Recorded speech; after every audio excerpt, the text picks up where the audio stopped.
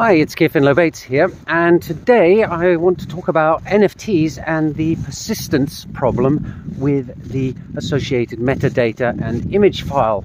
And I'm talking here in particular about collectible NFTs and art NFTs. Now, there is a problem in conventional collectibles.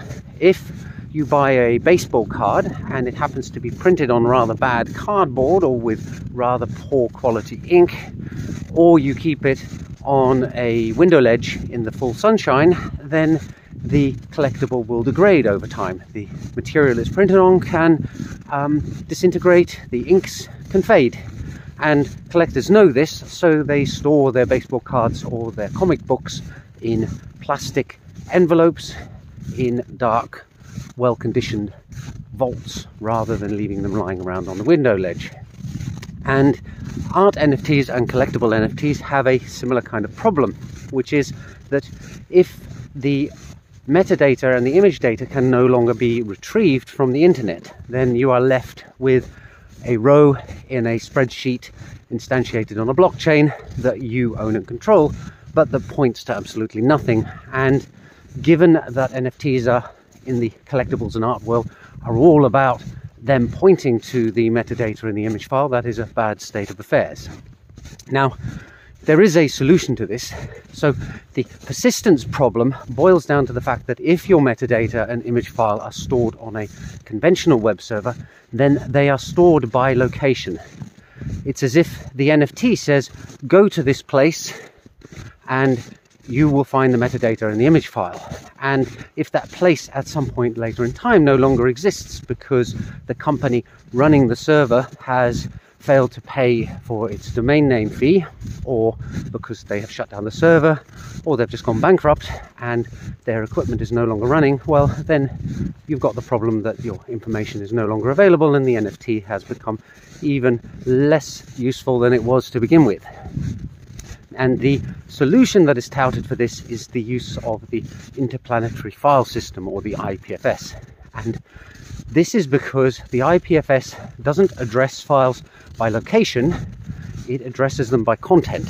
And that means that anybody can host a file on their own IPFS server, and it can then be found by other servers and clients on the network, regardless of where it is stored. What you do is you say, I want this file which can be found because it has this content, and then the nodes go and retrieve it, or rather look across the entire peer-to-peer network to see who's got it and then retrieve it. Which doesn't, however, guarantee persistence either. If there isn't a single IPFS file server out there that has a copy of your NFT's metadata and image file, then it cannot be retrieved. But there is one big advantage of the IPFS, and that is that you, as the NFT owner, can take steps to ensure that your metadata and your image file persist. And the solution is very simple.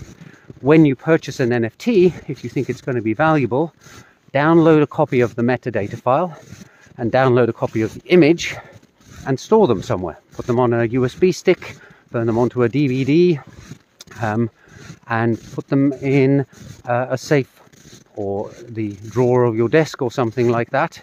Make several copies. And this means that if at a later date the IPFS no longer has a copy of your metadata and your image file, you can personally upload them again.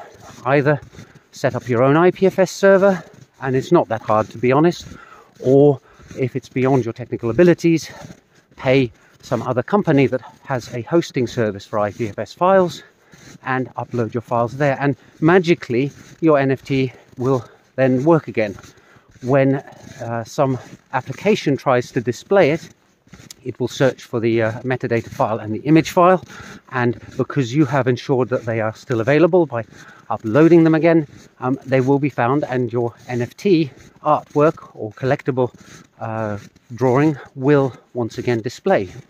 So the IPFS doesn't ensure continuous persistence, but at least it gives you a solution whereby if your files disappear, you can put them back again and then they will reappear, which you can't do when it comes to a third-party web server run by some other company or business or person, because they then have control over that server, and it's up to them to ensure whether or not your NFT persists. And if they don't care, they might well not bother, or even if they can't care because they no longer exist.